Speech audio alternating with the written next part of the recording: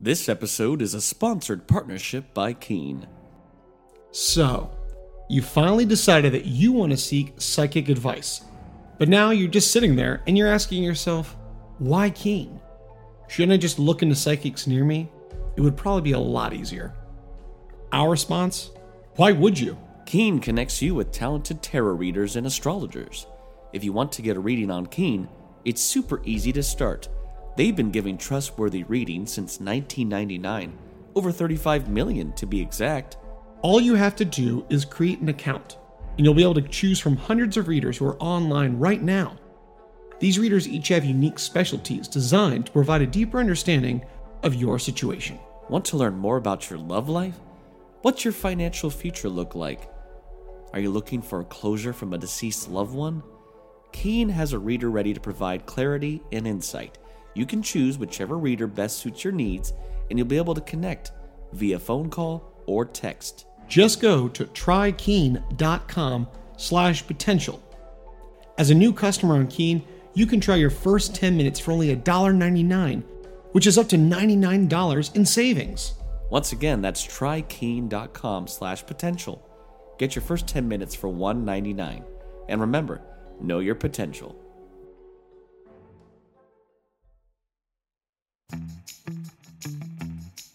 Hey, Potential Podcast listeners. Let's talk about today's sponsor, Let's Get Checked. Let's Get Checked makes professional health testing easy by letting you get tested without having to visit a healthcare provider. You can order a testing kit that will be delivered to you in discreet packaging. Once your sample arrives in the laboratory, confidential results will be available from your secure online account within 2 to 5 days. These results are reviewed by a clinician, and a member of the Let's Get Checked nursing team may call you to review your results. And Let's Get Checked laboratories are CLIA approved and CAP accredited, which are the highest ranking levels of accreditation. So, if you want to avoid an uncomfortable office visit or prefer the convenience and get tested at home, visit trylgc.com/potential and get 25% off your test using code POTENTIAL25. Once again, that's 25% off your test by going to trylgc.com/potential using the promo code POTENTIAL25. Take charge of your physical health and well-being, and let's get checked.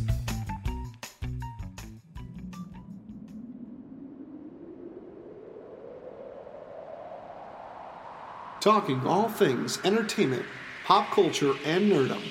This is the Potential Podcast.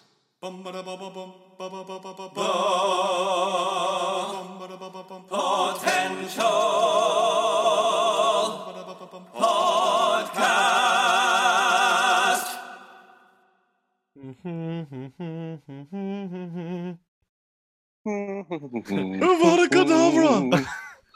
Oh no, master! Well, hello and welcome back to the Potential Podcast. I'm your host, Chris Dewar, and I'm joined by my wizarding friend, Taylor Sokol. Today, as you can tell, we're a little giddy. We're a little giddy, a little excited. Must be all that butterbeer. Oh my gosh, I'm full, and it's all those bubbles are hitting up. But today, we are going to talk about something that we actually teased with our Season 2 cover art way back when we started Season 2. Obviously, we got Terminator in pretty early on. But as fans will know, I was dressed as Harry Potter, and today marks an important day. It is the 20th anniversary since the release of Harry Potter and the Sorcerer's Stone, or for those of our Brits, the Philosopher's Stone. We don't like philosophy in America. But we can't talk about these films alone, can we, Taylor? No, we can't. We have a special guest with us today, a friend of mine that I met on the road. He's an actor, an entertainer, he's a salesman, he's a tour guide, and he might be the biggest Harry Potter fan I know. I actually lived for a time in his apartment, which is actually titled Hogwarts in Harlem. The entire apartment is decorated. It's like its own mini wizarding world set up in New York. So welcome to the Potential Podcast, Nick Pearson. How you doing? Hello. I'm doing well, bud. How are you? Doing great. So good to have you here. It's so good to be here. It's so nice meeting Chris's friends too. And I I always mean, like to there's get the like juicy. three of us, so Yeah, like yeah, you've exactly. probably So maxed them I out think by I've now. already run through the whole Rolodex. Yeah, the Rolodex is pretty short. We still use those kids. I wonder We'll why, tell you but that in another podcast. But thanks for coming here. We know that you are as maybe a super fan as we are, and as Chris said, yeah, we are focusing on the 20th anniversary of the first film, and then all the films. Of course, we cannot have the movies without the books, but we don't have enough time to talk about that. So of course, our focus is going to be on the films. But again, if you're a fan of the films, you're a fan of the Harry Potter universe itself, and we thought no better to have you here. So we're happy to have you here. And those who can't see, he is decked out with his Gryffindor T-shirt, and he's got this epic hat with the lightning bolt scar and glasses, and I want that already. Well, you'll have to ask Chris where he got it, because he actually got this for me for my birthday back when we were on tour. Oh wow! See, that was 2017, and so I was turning 33. My Jesus year. and I just turned 33 2 months Oh ago. God, My Jesus. how life changes. How life changes, how we age. But Oh my yeah, gosh, me and yes. Nick, we spent many months together as roommates on the Wizard of Oz tour and have been friends ever since. And I knew from early on that he was a big Potter fan. And it was like, no brainer. Who are we going to have on as a guest today? Of course, is Nick. Nearly headless Nick. No, he has his head on, folks. Don't worry. He's fine. But It'll come off any minute, though. Don't worry. any second, though. But to think, man, okay, yes, the books have definitely been their own phenomenon, but to think that the films, I think, really were the big push to make this such a huge franchise, as with a lot of book to movie adaptations. You look at Lord of the Rings, there was probably plenty of fans of Lord of the Rings before the movies came out, and then a whole new generation were introduced to that, and then eventually the Hobbit movies came on. A lot of when that happens, Narnia, but Harry Potter definitely became a huge like mass worldwide event of, oh my gosh, we can't wait for the next movie to come out, especially just the fact that you're going to have the same cast of kids through the entire series, which is even for some movie adaptation series can be a rarity. Sometimes they age out and stuff, but it was appropriate that we're going to follow them. And for us being kind of the age we were when the movie started, it was like we were growing up with them. We were growing up and watching them go through all this stuff. And even if you knew it was going to happen because you'd read the book, there was something really exciting about going to see the next film. See it back in the day when it used to be midnight premieres, Oh and God, yes. dressing up. Yeah, remember them? Remember those days? Midnight premieres? Well, I just think even just seeing, and this is through any kind of book to screen adaptation, is just seeing your imagination come to life, seeing that interpretation of these characters. Because again, what we looked at and thought of, and then you're like, oh my gosh, that was amazingly cast, or that was perfect. I didn't think about that. Or because when you read it, you can't always totally imagine, but we see it. Okay, that makes sense. Or I really like what they did with that. What was your? I mean, Nick, for you, how many of the books themselves? I'm sure you had got into, but what was your memories of the first time seeing that first film in theaters? So when I saw the first movie, let's see, it actually came out the same weekend that I was in a production of Arsenic and Old Lace in high school. And so we had like our high school matinee was Friday morning, and we did like I think we did like our senior citizen matinee on Wednesday nights. And then we did sometimes we would do like a junior high matinee Thursday morning, then have a Thursday night show, and then the high school matinee on Friday morning. They were like, okay, these guys have been going to class, doing the show, rehearsing all this stuff for weeks. They give us the rest of the day off. So we actually went to see Harry Potter and the Sorcerer's Stone like that afternoon. Like we went out to lunch, and then we went to see the movie. And it was really cool just like sitting in there with everyone that was in the show with me, that everyone else had read the books too, and they were totally stoked for it. It was just like this experience that we were all like waiting for. And so like the lights go down, we watch the previews, and everyone's amped up about all that crap. And then the movie starts, and you hear this bum bum ba-dum bum bum bum bum, and all of a sudden we're all like, what is this? What is this magic? And then now like you can't hear bum bum ba-dum, like just the first three notes. It's almost like one of those things on like Name That Tune, where anyone from our generation is going to be able to immediately name it. It's become so iconic, and just like I think it was like having a spell cast on you. That like this is this is going to be your thing, and that's it. That's legitimately how I felt, that like this was going to be such a part of my life. And like I actually had convinced my high school honors English teacher that Harry Potter and the Sorcerer's Stone was sci-fi, and so I got to read it for a sci-fi book report. And honestly, I didn't even finish the book in time for the book report, but I like did the thing, and then I finished it the next summer, and then reread it in a day. Wow. I was like, this is so cool. It just took over my life so quickly after that. I have to say, yeah, the fact that we talked about this on a episode about music composers, but the fact that John Williams has composed so many iconic themes and then still almost outdid himself again with Harry Potter, even though he wouldn't be the composer for every single movie.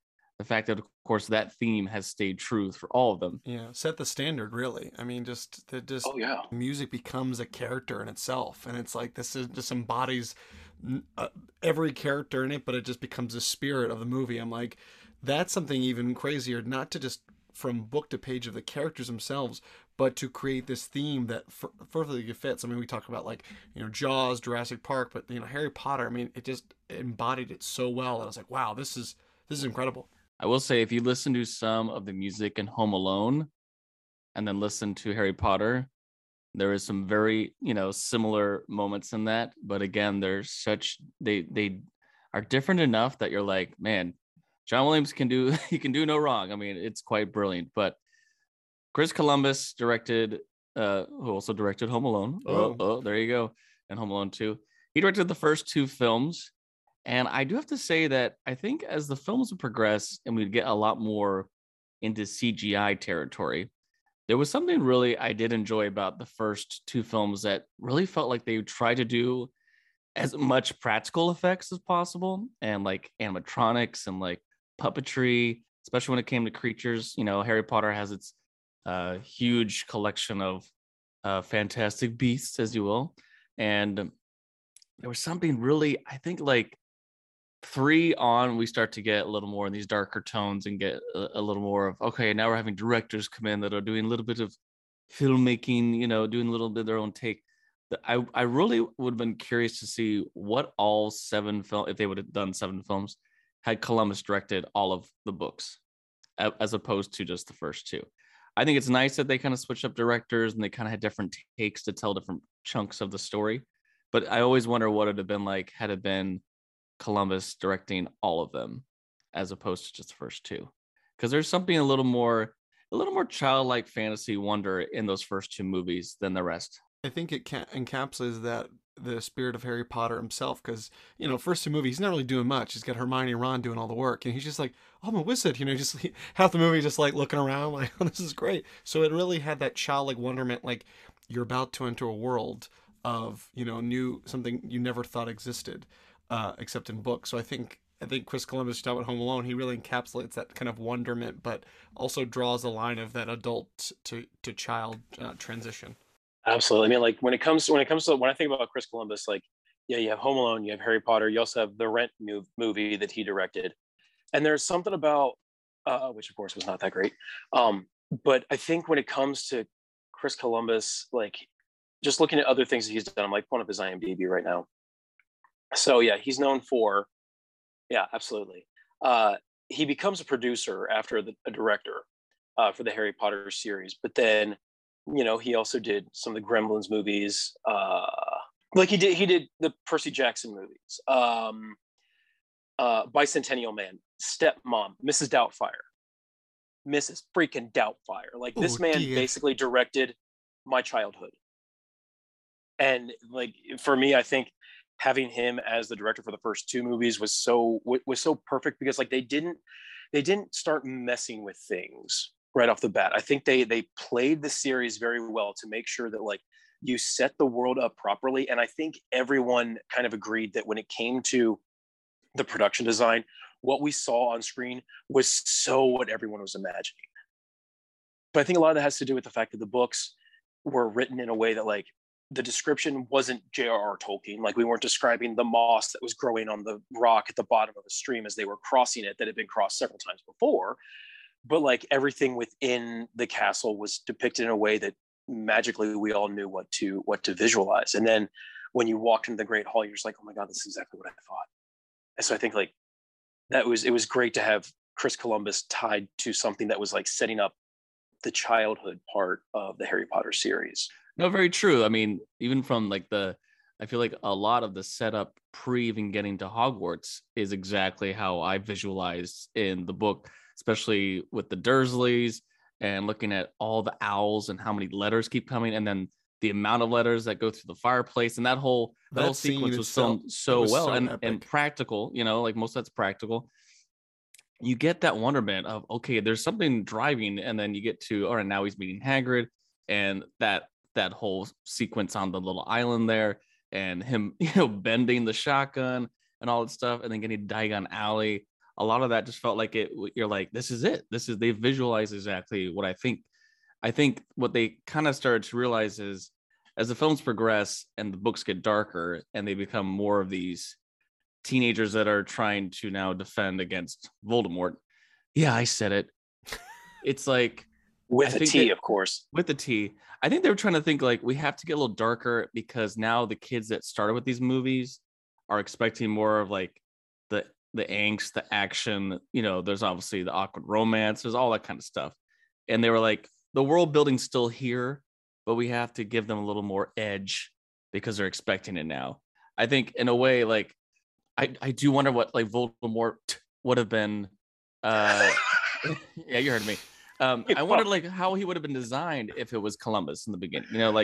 Because I do think like, thinking of if we just watched the movie *Malignant* like 2 months ago, and obviously in the first book/film, there's all the plot line of Voldemort being on the back of the head, and the CGI then wasn't always the best with some of those kind of moments, but I just wonder if it would have been still creepy, dark. I mean, obviously Ralph Fiennes is like incredible in that role, the way they designed him, maybe not exactly how I wanted every moment of how he was designed, but enough to be like, dude, the guy looks great. And it's like it was a huge menacing villain for movie history. A lot of people will look and go, it's the Darth Vader of our current time because of the series and how that progressed through the films as well.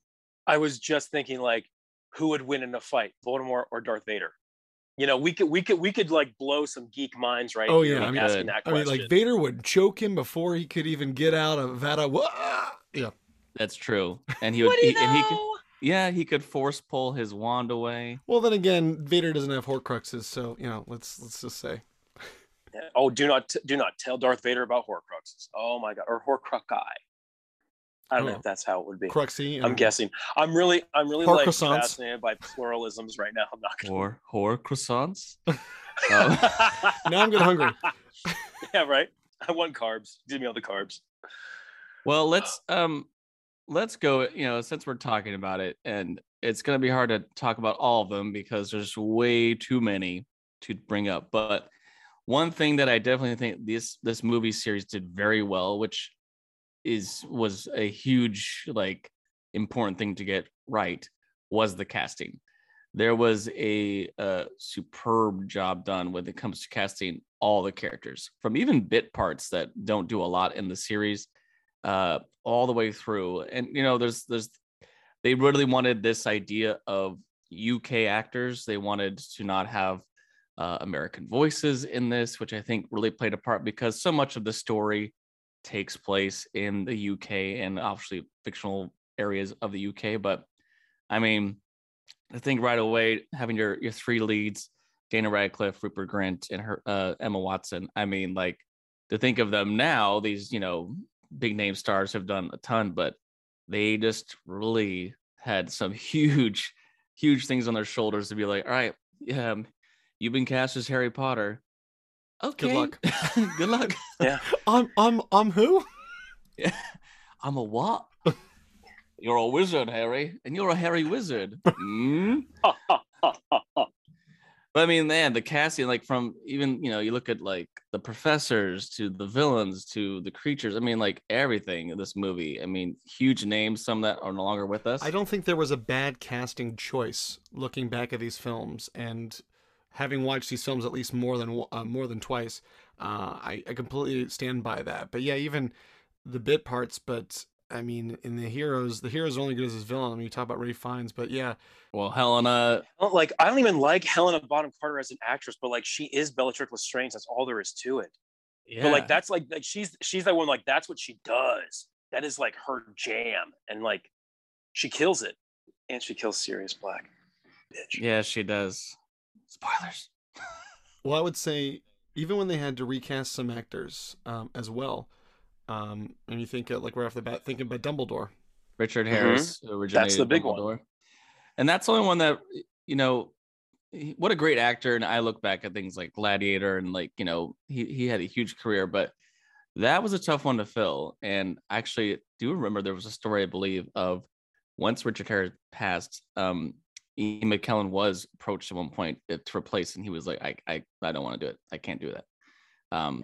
But actually, I do think that some people I know they bring up the freaking Goblet of Fire scene, and you have to remember that's how it was directed. I don't think actors only do what directors tell them. So Yeah. blame it on the director.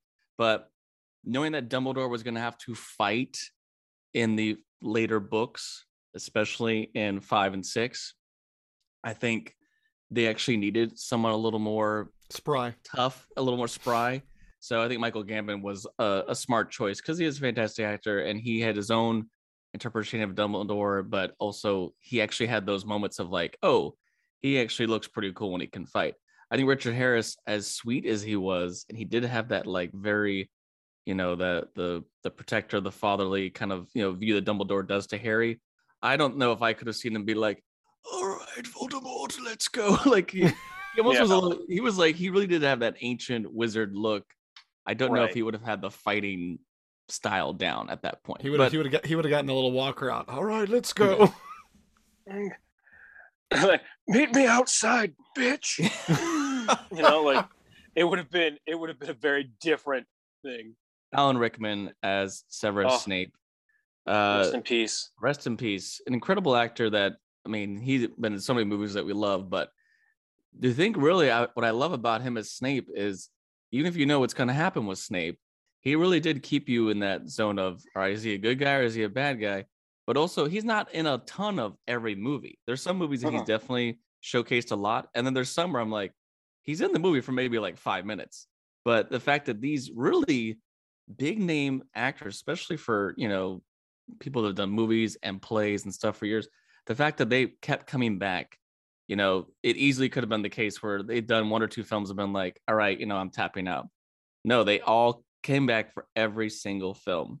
That's an impressive, just to show that how much they loved that world and how much, they got that people really love these movies that they wanted to keep making, Look at Maggie Smith continued shooting the movies while she was like working through, like she was battling cancer. Like that woman is a warrior. She's a warrior wizardress. And she's so badass. Witch. There we go. I knew there was a word for it. I'd get there eventually. Wizardress. I always eventually get there. Yeah, like you got like those two in general, so iconic. Emma Thompson, unbelievably iconic for the few scenes that she had. Like everything she did was so perfect. And if you ever go back and like watch the cut scenes, there is a scene that is left on one of the DVDs or something where like the director just kind of like let the camera pan over to her at the dining room on the great table in the great hall, and she's like sitting there eating through her meal, and she like realizes her napkin has fallen or something, and she ends up like putting her fingers in her water glass to clean them, and then like going back to it. It's the most brilliant thing. And she doesn't drop be like, she's got like those big Coke bottle glasses on, and she's listening to Dumbledore talk or whatever, and she's just like puts her fingers right in there, like, you can't see this, folks, but doing. he's miming. We'll have to watch that scene. We'll go ahead and put a little like disclaimer in here and be like, Nick is doing this at this point in time. Yeah. He's looking off screen while seemingly seeming to dip his fingers into a glass of imaginary water. Yeah, you got like David Thewlis, you got Gary Oldman as Sirius, and another one where it's like the villain side that people, it's like one of those love the actress because you hate the character so much, Melda Stalton as Dolores Umbridge, is just one of those villains that, you know, you're like, gosh, I hate her, but she did the part so well that you're like, you know, I can't help but pay respect for that. But yeah, the casting, I mean, Warwick Davis, legendary Warwick Davis, you know, is fantastic. Flitwick, yeah. Oh my gosh, Willow got into Harry Potter. I think, yeah, which is great because we are getting a new Willow series coming up. Funny enough, That's but right. the casting was done so well, and they really nailed, like, okay, we have to have this older generation that are the seasoned vets, because we're having this giant group of young kids who, for most of them, this is like their first big thing. Or I mean, Daniel Radcliffe had done a few British like TV things. I think he did a David Copperfield or something like that, but this was like his first, like, okay, now you're going to be, you know, in the limelight worldwide. And for a lot of kids that you saw, most of them stayed on, you know, through a lot of the films. Sometimes a few minor roles were changed here and there, but you know, they had that great combo of like, all right, we have the young, fresh, new, and then we have these seasoned vets that are really gonna play these characters to the point where you're getting the whole world building of, okay, there's the good side, the bad side. Hogwarts obviously being a school, and I think that's something too that was really exciting. Was the books definitely, you know, show this a lot, but I think as kids who are going through school and we're doing with like, all right, you have math, history, English, you know, science, etc. Watching these are like, no, their classes are potions, and then they have like, you know, the broomstick, you know, and they learn to fly, and that whole sequence is hilarious. And getting to meet Neville Longbottom and all his, you know, hilarious antics. I mean, that combo, and then you have Malfoy. I mean, it's just like they really did well with like painting all the pictures of like this is Harry Potter, and obviously the film did very, very well for that. So Even as the films went on, getting darker and such, I thought that, you know, the humor was very well done. It felt like it fit the books really well, and it matched J.K. Rowling's, you know, vision for that. So even just from the first film, just some of these little antics and things, but some of these lines, like the dialogue was, again, really. I mean, you have like, for the attention to detail, I thought was just so great, but it did really, I think, capture that sense of atmosphere for all those scenes. I have a question. yes, You have an answer. Favorite piece of casting in the Harry Potter series? There's the big one each. You can have a top three. top three. Well, I'll have to say Robbie Coltrane as Hagrid. That definitely was great. I know we already mentioned these, but Jason Isaacs as Lucius, and I'd probably have to, even though we only get just a little bit of him, but he just has such that presence of would be have to be Gilderoy Lockhart. Yeah, he's Yeah, so funny, so over the top, and that was just so perfect. good. He was perfect in that role. Oh, that's tough. That's tough. Right? Well, I would say because yeah, I definitely agree. Helena Bonham Carter is Bellatrix Lestrange, like that right there. Alan Rickman as Snape, and then I'm gonna go. Yeah, I'm sticking with kind of more of the villainous characters, but Ray Fiennes as Voldemort You are a villain, is. that's why. Well, I love the villains. You know, I love the villains, and I do think like with Voldemort, it's like I think when I look at the book, and I loved how in the books they had that artist that would do a little bit of the art before each chapter. And I distinctly remember that, you know, the way they describe him with the whole like red eyes and the very snake-like face, they kind of did this thing where in fourth movie, when that whole sequence, by the way, at the graveyard is what makes that movie. That whole sequence is amazing. He kind of has red eyes for like all of about a second, and then it kind of goes to more of this like blue. That's my only like real beef. And also the fact that they describe in the book a lot that he always wears his hood, and he never wears his hood in the movies, like ever. That was Ray Fiennes' contract. I will not wear the hood. Really? No, I don't know. I just made No, that he's up. joking. He's joking. Okay. I was like, stop. We're gonna get emailed by his agent. Can you imagine? Excuse me, don't put that blasphemous. You're gonna have to have a CGI face, and you're gonna have these long nails, and it's gonna be long, intensive shoots. You're gonna have just this black robe on. It might be cold. I need my head shown at all times. Okay, we can accommodate.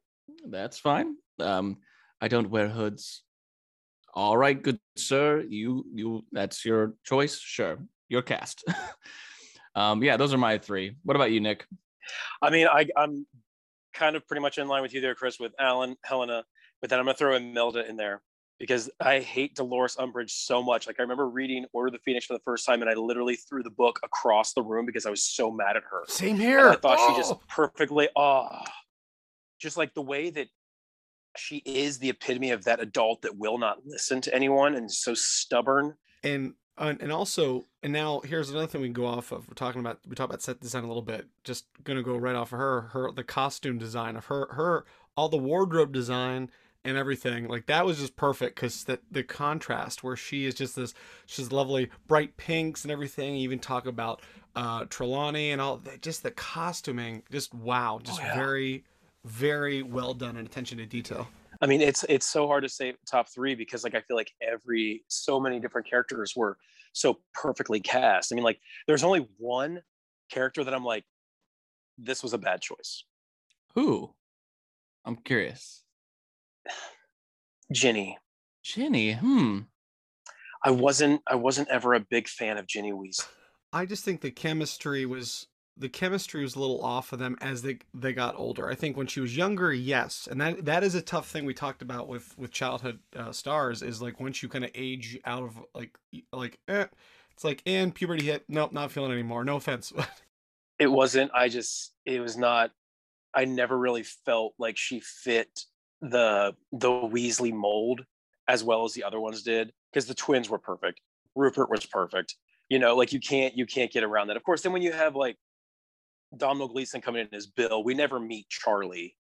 I was really looking forward to meeting Charlie because I always thought Charlie would be the hot one. That's all right. But like ginger with a scar or two, you know, come on. Yes. But I just felt like Ginny kind of was there. And there were a couple moments later on in the later movies where like she had a few lines like, you're strong like Ginny Weasley. Like when you go back and read the books now, I'm like, Ginny's a badass. She doesn't take shit from no one. And she's a very strong witch. I mean, that's they highlighted a good amount, but the joke that, of course, Ron, love him as much as he isn't that talented though when it comes to his wizarding skills, and his sister bests him all the time. But yeah, I guess I can agree with that. She seems a little just flat, you know, and some of that stuff. But that's maybe, I mean, it kind of probably came down to hard casting. You know, thinking, all right, we got to find. I mean, of course, they could have used any actress and put a wig on, but they probably were like, we're distinctly looking for redheads that fit the mold and all that. And another one to bring up, just because, again, fantastic casting of Weasley's parents are fantastic as well. Molly Weasley. Molly Weasley. Molly Get away from him, you bitch. One of the best characters ever. Not my daughter, you bitch. Her I remember cheering so loudly in the theater when I saw that. So I didn't see Deathly Hallows Part 2 till 2 months after it was released. Oh wow. I was doing summer stock. He was acting, folks. I was. Yep. We tried to go see it, but there was never a chance. Well, you know what, guys? Let's go grab a butterbeer. I'm gonna get a chocolate frog. Okay, you suit yourself. What are you gonna have, Nick? I got some pumpkin juice. I'm gonna spike it with some bourbon though. So sounds good. We'll be right back, folks. Bloody hell! That last lesson nearly killed me, and Snape didn't even notice. Well, Ron, I told you not to add that newt's tale. You'll get it next time, Ron. Hey, look, Harry's got a howler. A what? Harry Potter! How dare you go back to school? After I specifically asked you not to, did I not mention a plot? A plot to make most terrible things happen. Was that not enough? And your friends didn't even write to you. So this must be Slobby, the elf that kept our letters from Harry. It's Dobby. Dobby! Yeah, how dare you yell at Harry, you little thief? Well, you're right. Dobby must punish himself. I've been bad. Ouch! Yates! Yeah! Wow, I never seen a howler beat itself up before. Harry, what was he talking about? A most terrible plot? Space Jam 2, I'm guessing. Sounds about right. Well, enough about him. Come on. Don't want to be late for charms. The Harry Potter franchise phenomenon has taken the world by storm since J.K. Rowling published her first book. We've got the books, we've got the movies, we've got the theme parks and video games. And yet, Potterheads want more. As luck would have it, we've got just the show for you. Introducing the wizarding show about nothing, Potter. You're gonna be the first wizarding pirate. But I don't want to be a wizard pirate. You'll enjoy such amazing episodes like Harry Potter and the overdue library book. I remember your name when I saw you in the Daily Prophet. I looked into it. Sure enough, it was checked out. You think because you're a celebrity, the law doesn't apply to you? You're above the law? Certainly not. Let me tell you something, wizard boy. You see that stamp? The ones that says Diagon Alley Public Library? They may not mean much to you, but it means a lot to me.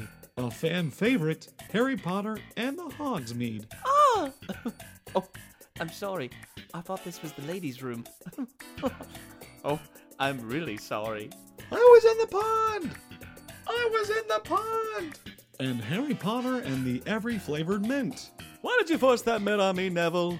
I didn't want the mint. Well, I didn't believe you. How could you not believe? Who's gonna turn down a Bertie Bott's Every Flavor Mint? It's chocolate, it's peppermint, it's delicious. That's true. It's very refreshing. Check out all 9 seasons of the new hit sitcom Potter, streaming Netflix summer 2022. And we're back. That was a good time at Hogsmeade, man. Man. Guys, I gotta that. tell you, that pumpkin beer was something else. What kind of bourbon was that? Nick's feeling good. This is good, like fire whiskey. And it's not just a luck potion. He's feeling it, folks. Well, as I mentioned, we were talking about feeling Felixes. As we moved on from 3 on, we started to get new directors taking on these films, and many that have done some big things as well. Alfonso Cuarón did 3, which a lot of people do find Prisoner of Azkaban to be their favorite. I myself do fit into that category, although it's like hard because it's like there's always moments of each film that I'm like, oh, I love that. Even though there might be parts of films I'm like, not so much. But I mean, this guy has gone on to do some huge films and has won Academy Awards. And I always love to see like, oh yeah, remember when he did that? And now he's kind of, remember when he did Harry Potter? He did Children of Men, Gravity, Roma. So that was cool to have like, and it definitely from the moment 3 started, you were like, okay, we're still in the world of Harry Potter, but we've gone into there's just a different color palette. There's a different, like even some of the, like the Whomping Willow's designed a little differently. Parts of Hogwarts are designed a little differently. Hagrid's hut's a little different. They started to change things. And it didn't really throw me off to be like, well, wait a minute. That's not what happened in the first 2 movies.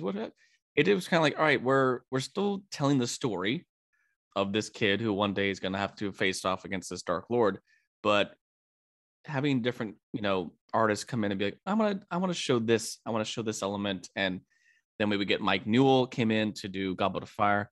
And then David Yates was like, I'm coming in to do Order of the Phoenix. And then I'm just going to stay. He's like, I'll just finish up the series. And I'll do Fantastic Beasts too, just because I like directing these Harry Potter movies. But what did you guys take of as the films went along? There was, slight changes and even like things like they describe in the book distinctly that Harry's hair is like a certain style and you can't, if you cut it, it immediately grows again overnight. It's like his hairstyle changed all the time.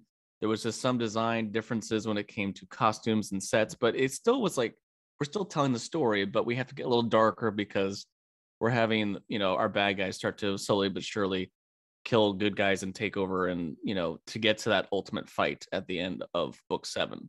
What'd you guys take of like the changes in directing and all that for the franchise? I thought it was a little too soon to start. It didn't make sense. I get lit in the later movies, when they're not wearing their uniforms all the time, because obviously if they're going out in London, it's going to be a little obvious. You got to be more of a contemporary look. But I thought the change of them not wearing, like, I knew what going back and reading they wanted to kind of reflect the characters' personalities, but I think it didn't make sense where they were wearing too many street clothes when they were still technically on school grounds. So I thought it just kind of threw me off. It was like a little bit weird. It was, that was the only change for me. I mean, it's in the grand scheme of things, it's a mere gripe, but I thought, like, why are we changing this? Like, they're supposed to be wearing school uniforms all the time. Like, how much room do you have in these trunks for modern clothes? I just want, you know. You can ask Mary Poppins, who was probably a Hufflepuff, but continue, Nick.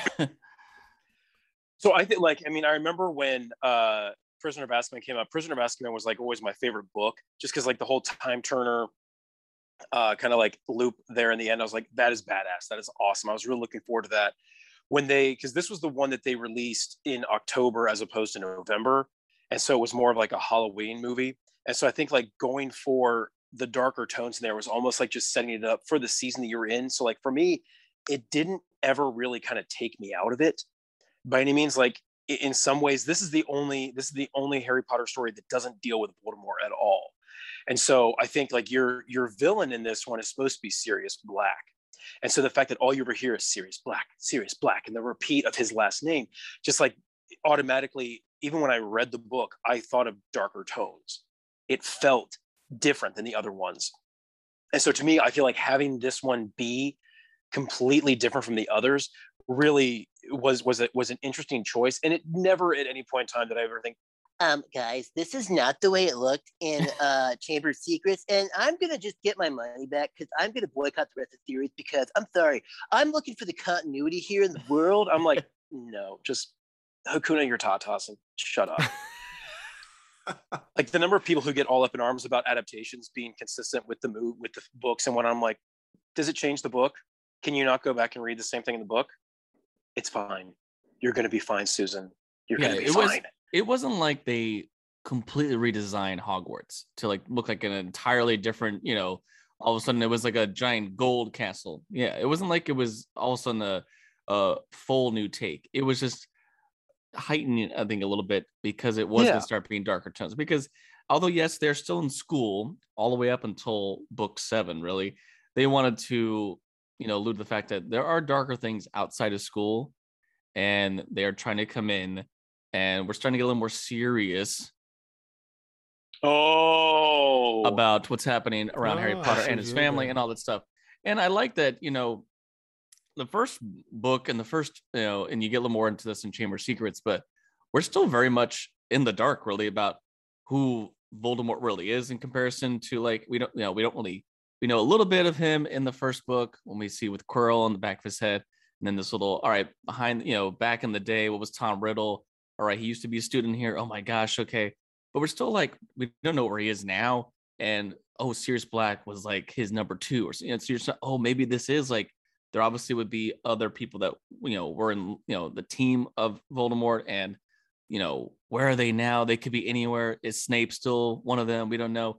We're starting to get the whole idea of, the Death Eaters and stuff.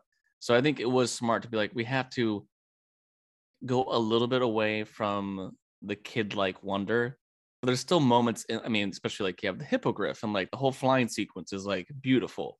And they still always do the seasons really well in these Harry Potter movies. They have fall and then like it's winter and it's like glorious and Christmas time. I think they still had a lot of that in there, but I have to bring it up just because it makes me laugh every single time I see this movie.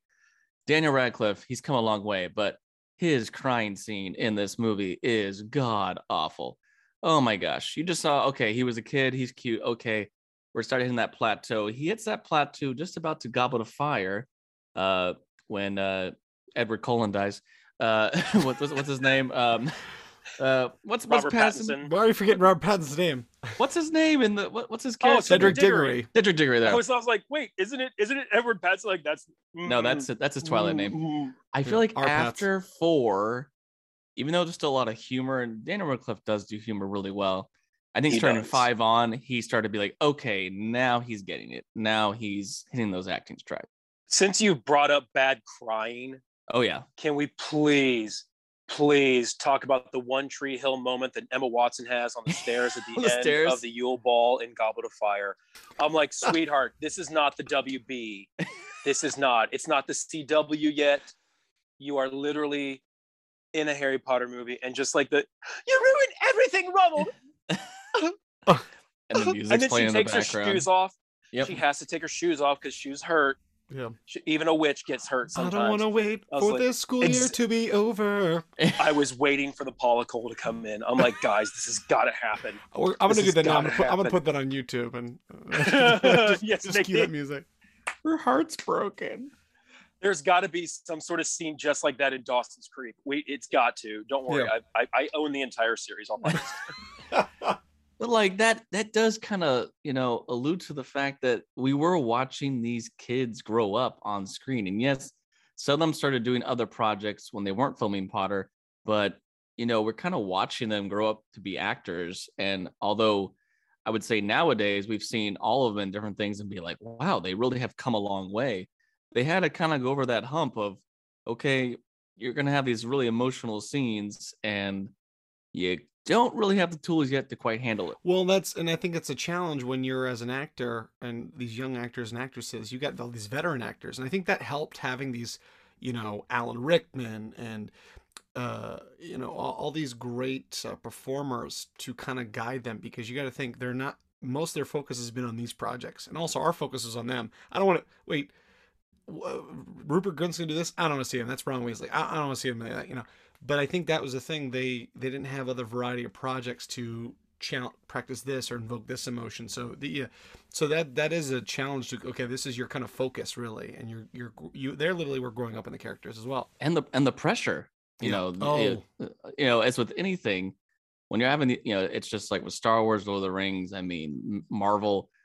These movies, it's like everyone has their idea of how it's going to be. And this is still before social media was as big as it is today. And imagine if this came out around this time, it might have been a different story.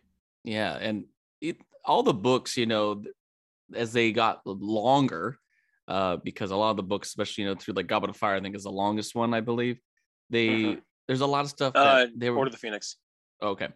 They realized they weren't going to be able to do all the stuff in the book into the film, so they had to start cutting things as well. And with any fan, there's going to be that one fan that's like, man, I really like the elves and what they do, and and it's like, we're not having Dobby back until we need Dobby back. It's like stuff like that. So did someone say Dobby?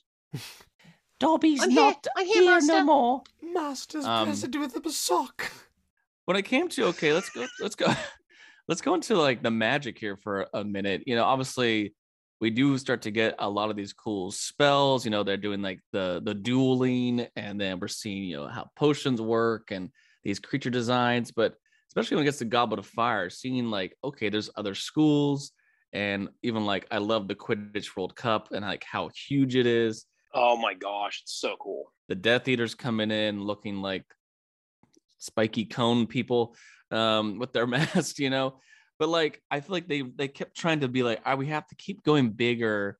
And even like, I love how this is not at all how I imagine it in the books, but when Death Eaters apparate, it's like this black smoke cloud that follows them everywhere. And they really kept that going through like the last, David Gates really highlighted that a lot in the last several movies, but they kept trying to have to be like, we have to have the big wow moment in a lot of these movies, because people are expecting it, especially because you have to think there probably was a huge audience that would go see these movies that did not read the books.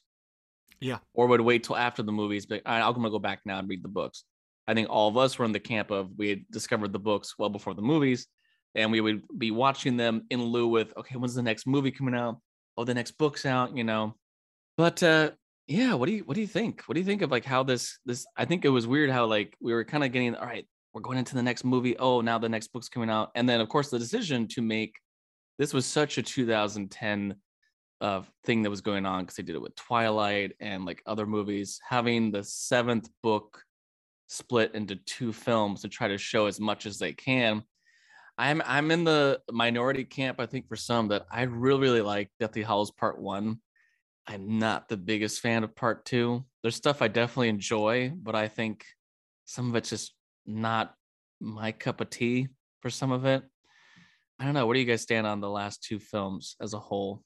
I'm very much in that same camp of like, I loved Part 1.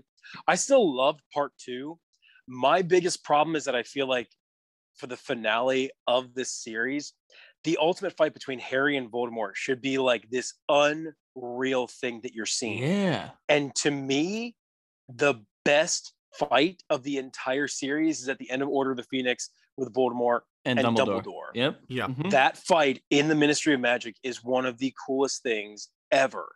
And the fact that they weren't able to top that, because like Praeria Incantatum, or whatever they call it, too many vowels and consonants to enunciate properly. Like it's a cool effect, but I think it's one of those things where the idea of it is cooler than seeing it. And I think since that was like the big deal between the two of them, I don't feel like that final battle was epic enough. Like the battle for Hogwarts was awesome. They did really, really well with that. But then just the final thing and like the bit where Voldemort and Harry like fly together and then like their faces mold together. It's like, what are you doing? Why are you messing with my? Oh, Let's finish this together. I know. It was like I they were know. doing something from The Thing. You know, they're molding together. Yeah. I'm like, okay, that was a little weird. Yeah. And I always thought that's when they both attack each other, I'm always like, why is it like a bunch of soap suds coming out of this spell? Like I always thought it was like champagne or something. I was like, Ernie from Sesame Street comes out. Rubber they ducky. do it one too many times that I Yeah. do think it needed to have a little more of like, we need that Anakin versus Obi-Wan moment. We need this epic last stand. And it just felt like, all right. There's too much stuff going on. It wasn't just like, it needed to be like just them two brawling it out spell style. And you know, that's what makes some of these really epic duels so great, is that it does matter the length of the brawl, but also what you're seeing, because you got to just see them in their glory. And just like that, I know what you're saying. It doesn't really translate as well what they did. Yeah.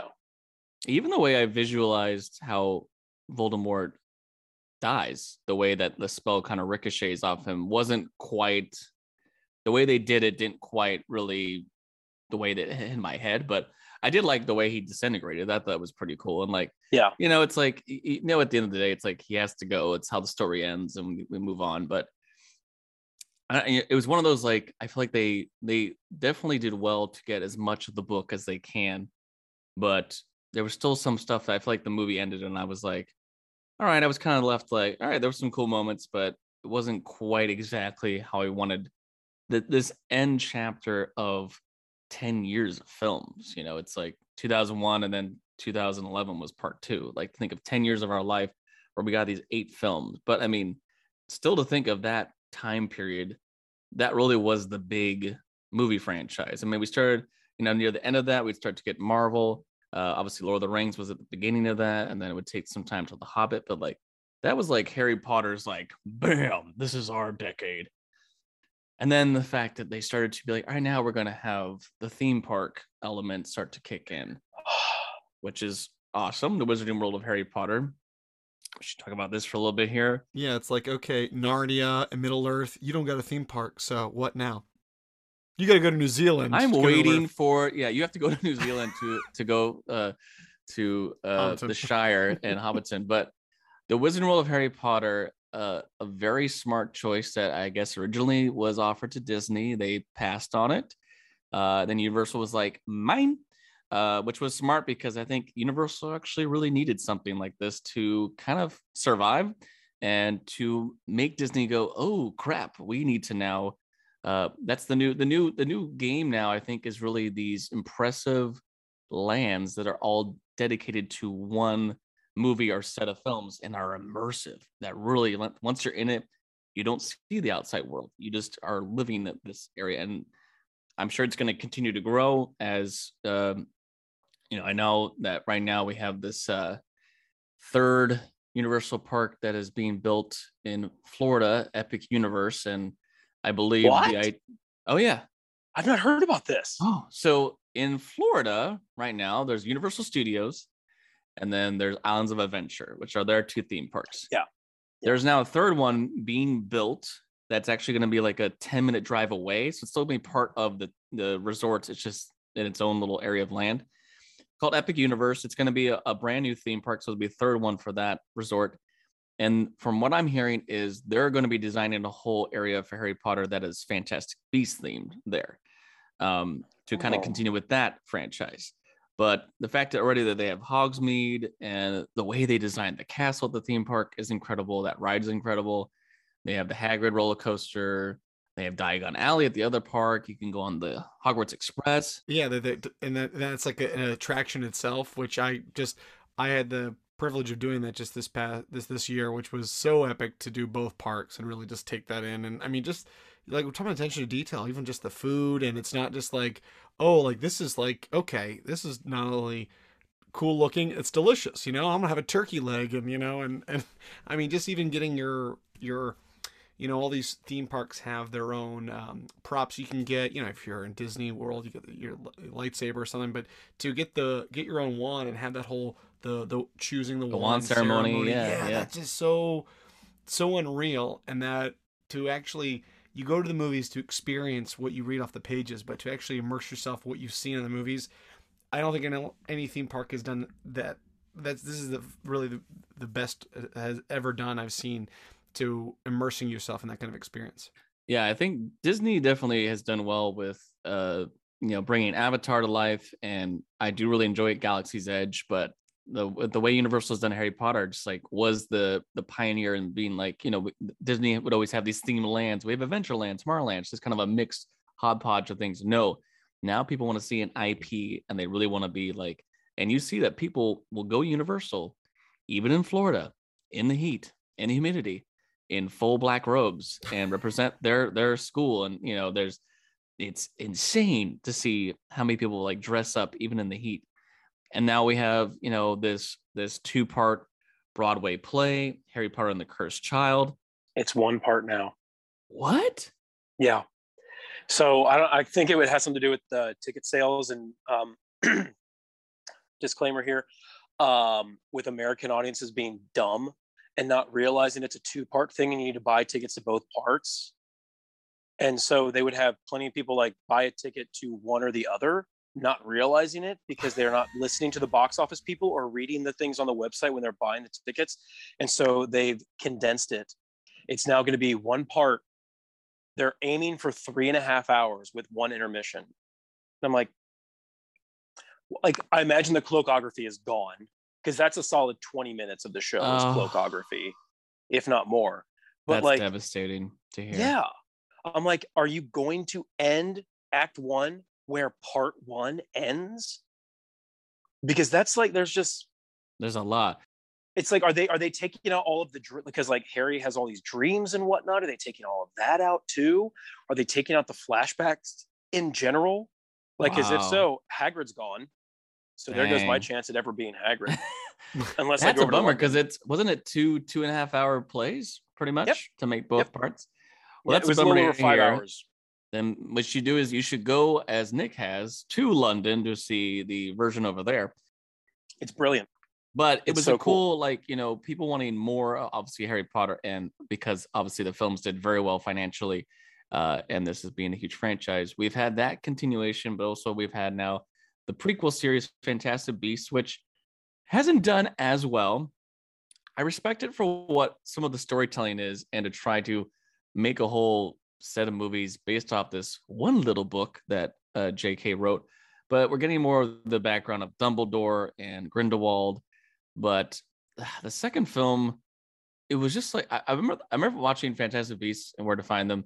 I was actually in Dubai when that movie came out, and enjoying it. I was like, I like the New York vibe. I like the music. It's got this jazz element to it. Dan Fogler. How can you not like Dan Fogler? Oh, Dan Fogler's great. It had a great humor. Now we're bringing this Muggle along, and this is more of a Fantastic Beast. So we're trying to find these different creatures, but underlying that there is this, dark lore of this time, pre-Voldemort, that is kind of, scheming. But then the second movie, I just felt like it was kind of slow. It didn't really have as much action. And then we started getting this whole weird wonky thing of, who is this guy played by Ezra Miller? He's a Dumbledore. What? Like, just and confusing, because you're like, okay, the book spelled out right for us: Dumbledore, his brother, his sister. There was never some random 4th member we didn't know cousin about. Twice removed and doesn't show up until 4th of July. It's cousin Billy Bob Dumbledore from Kentucky. Oh, Albus, remember me? So I'm curious to see where they're gonna go with this third film. These Fantastic Beasts films were originally planned to be 5 films, and it's gonna be very different now because, of course, with all the situation that it's been, whether you believe it or not, I don't believe it. I think it's unfair, but with the removal of Johnny Depp from the film, we are getting Mads Mikkelsen, who we all love. He's an incredible actor, great villain actor, but I don't know where these films are gonna really go.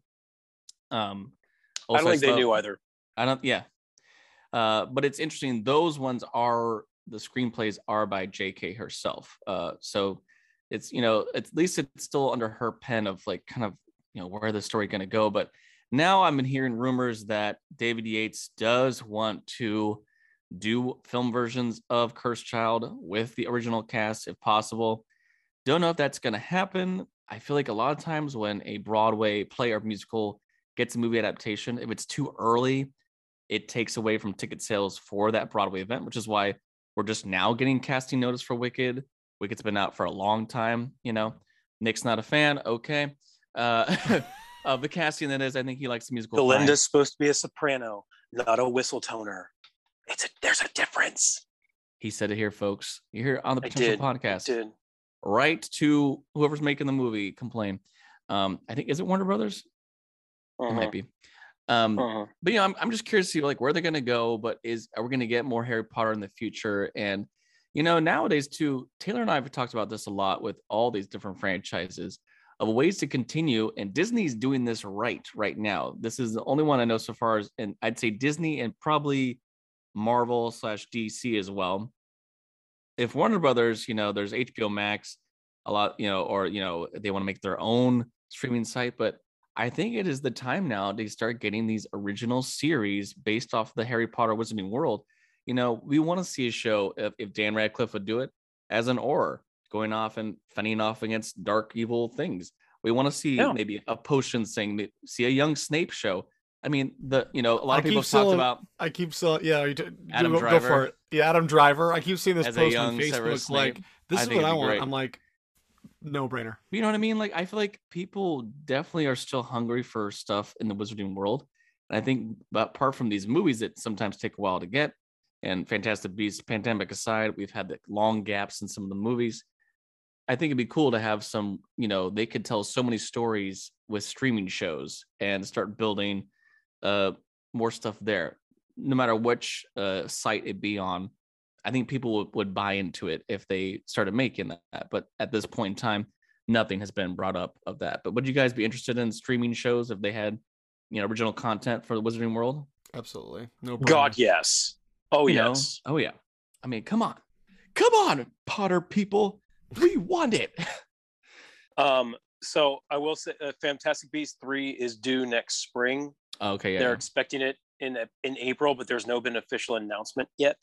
So I don't know exactly what's happening with that. I did look up Epic Universe, and I'm going to just sit here and look at these pictures for a little while because it's real pretty. It does look cool. Yeah, unfortunately over here in Hollywood, because it's the smaller park, they have the Hogwarts area so far, but I don't know if they're going to have any room to expand much over here. But Florida definitely being the place with the most land available. They're being smart too. Disney has 4 parks over there, so they're like, we got to make more. People want more. And Universal being Disney's main competition, there's still a lot of stuff that even if Fantastic Beasts aside, there's still a lot of Harry Potter stuff that they could make into rides. They could have a whole flying car ride. They could have. There's so many things they could do. At some point it'd be cool if they could develop. I mean, they kind of did this with the castle ride, but I think it'd be cool if they developed some kind of like Quidditch ride where you actually like playing Quidditch on a broom. Maybe similar to how they're doing Smuggler's Run, where you get a position. It's like you're the seeker, you're the all that stuff, and that'd be. There's so many things they could do. So because like then if you've done down at Animal Kingdom, the Flight of the Na'vi in Avatar. Mm-hmm. So like it could be that sort of ride where you're like that, and it could be just in a dome like that, which is basically how they do not Escape from Gringotts, but the Hogwarts Forbidden Journey. Yeah, Forbidden Journey. There we go. I knew there was a term for it. But it could be just like that to do the Quidditch thing, and it's totally fine. Like it could even be all virtual VR, and like you have a headset and you're like going around doing your thing. Like there's totally a way to do that. It's just a matter of like finding the right space for it. Because I know like on the property there, they'd probably want to do the Quidditch thing there at Universal or Islands of Adventure. But like with what they got going at Epic Universe, like I'm very excited to see what could be possible there, because it looks like they have a good amount of land too. Yeah, it looks like they're really building a big area. So I guess I wanna finish off here with just thinking of the films themselves, the original 8 films. What do you think?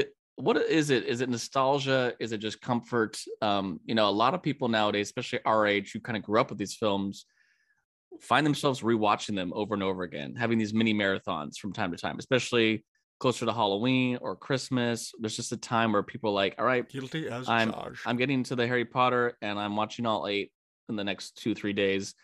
What do you think is it of the films that really have lasted to, now we're 10 years plus later since the last one came out of Harry Potter.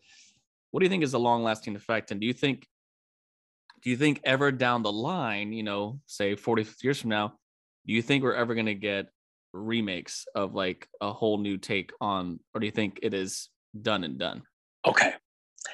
As someone for who a number of years has thrown a Harry Potter party every year around Harry's birthday, we do, like, for a number of years here at what it was formerly known as Hogwarts in Harlem. We are now Home Ohioans in Harlem, because we're 4 gay guys from Ohio in one place. We've moved on. And now a lot of the Hogwarts stuff is taken down too, unfortunately. Oh. We've repainted, and it's a very sad day. But we did a 2-day festival in Hogwarts in Harlem where we watched all 8 movies. And we tried to get through the first 5 in the first day because we didn't want to end on Goblet of Fire, because no one wants to end on Goblet of Fire.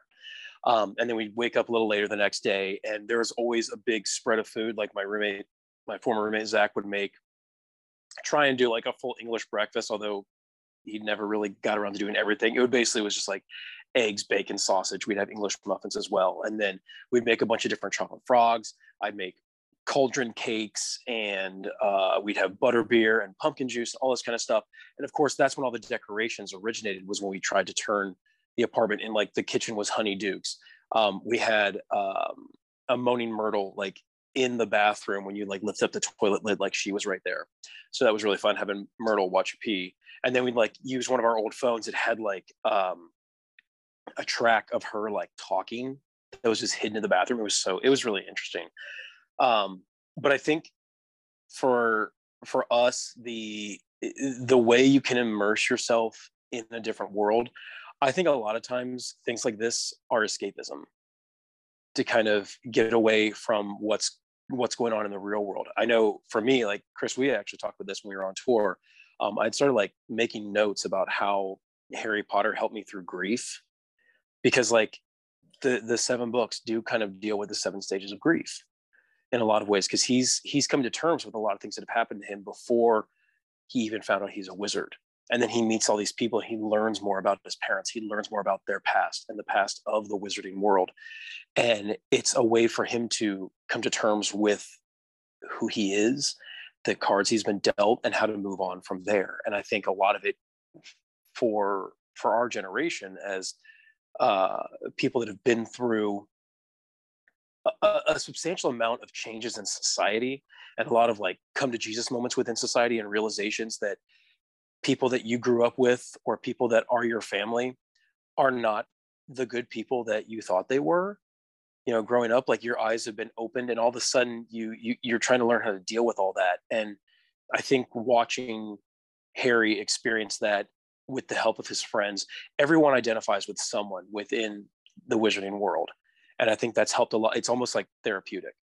And when you get to bring people together to celebrate the world and all the things that you love about it, and you get to have conversations much like this, it makes the rest of the BS that you go through in life seem a little more manageable. And I know for me, like, some of my very best friends have been in this apartment, and we've had conversations about Harry Potter and how it applies to our lives. And as dorky as that sounds, like that's kind of what a lot of our relationship has been based around. That's beautiful. I love that. Well said. Absolutely. Thanks, guys. That's what we do on this podcast. Just talk about movies and stuff that we love so much. I have a lot of feelings. When you do a Mean Girls podcast, I have to be on that. We will do Mean Girls at some point. Don't worry. We have to, we even said we did vampires recently. We will do a Twilight episode at some point just because you don't have to. We have to. Well, maybe not, but we'll see. Yeah, you vote people who you want to see first. But well, Nick, we thank you so much for coming on today because I know you're a big Potter fan. I think you'd be lovely to have a chat with, but a little Potterhead, you. We can't let you go yet. We have to ask you our guest questions. So these are 10 questions for you, rapid fire. It's not a trivia quiz. It's just, stuff that you love. So I'll start us off. And this doesn't have to pertain to Potter. This is just, full everything. What is your favorite movie? Good Will Hunting. Number 2, what's your favorite TV series? Friends. Number 3, what is your favorite video game or video game series? Mario Kart. Number 4, what is your favorite style of music or favorite artist? Oh, Broadway, period. Love it. Number 5, what is the favorite place you've traveled to? London. Number 6, what inspires you or what has inspired you to where you are today? Teachers. Love it. Number 7, what is the best piece of advice you've received? Hard work will take you farther than talent. Love that. Number 8, what is your nerd level on a scale of 1 to 10? 1 being...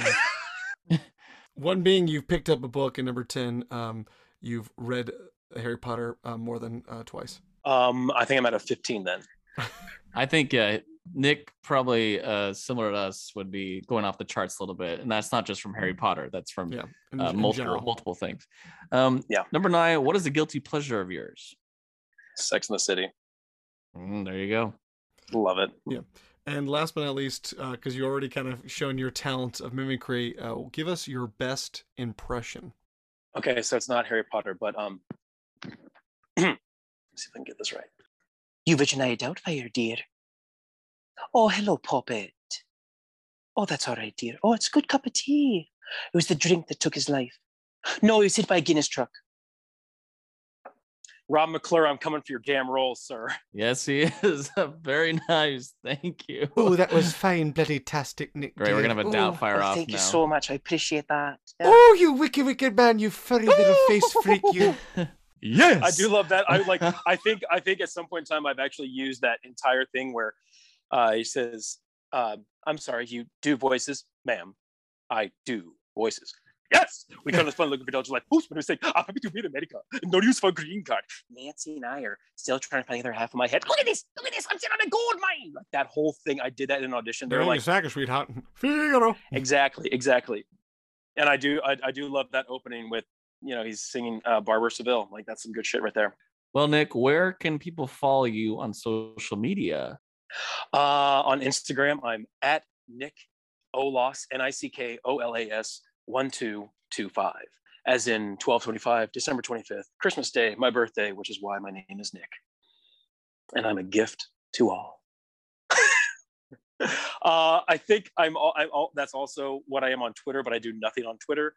I'm just Nick Pearson on Facebook. Well, thank you so much, Nick, for being on the podcast today. We're talking Harry Potter. We'll have to have you around. We'll have to have you back when we do a review of the new Fantastic Beasts movie. We can chat then. But oh yeah, thank you so much for coming on. We absolutely love chatting with you. It was definitely a pleasure, not a chore. It's been magical. Well, folks, we thank you so much for listening today to the Potential Podcast. And as always, you can check out the Harry Potter movies. I believe they're all on HBO Max or on Peacock.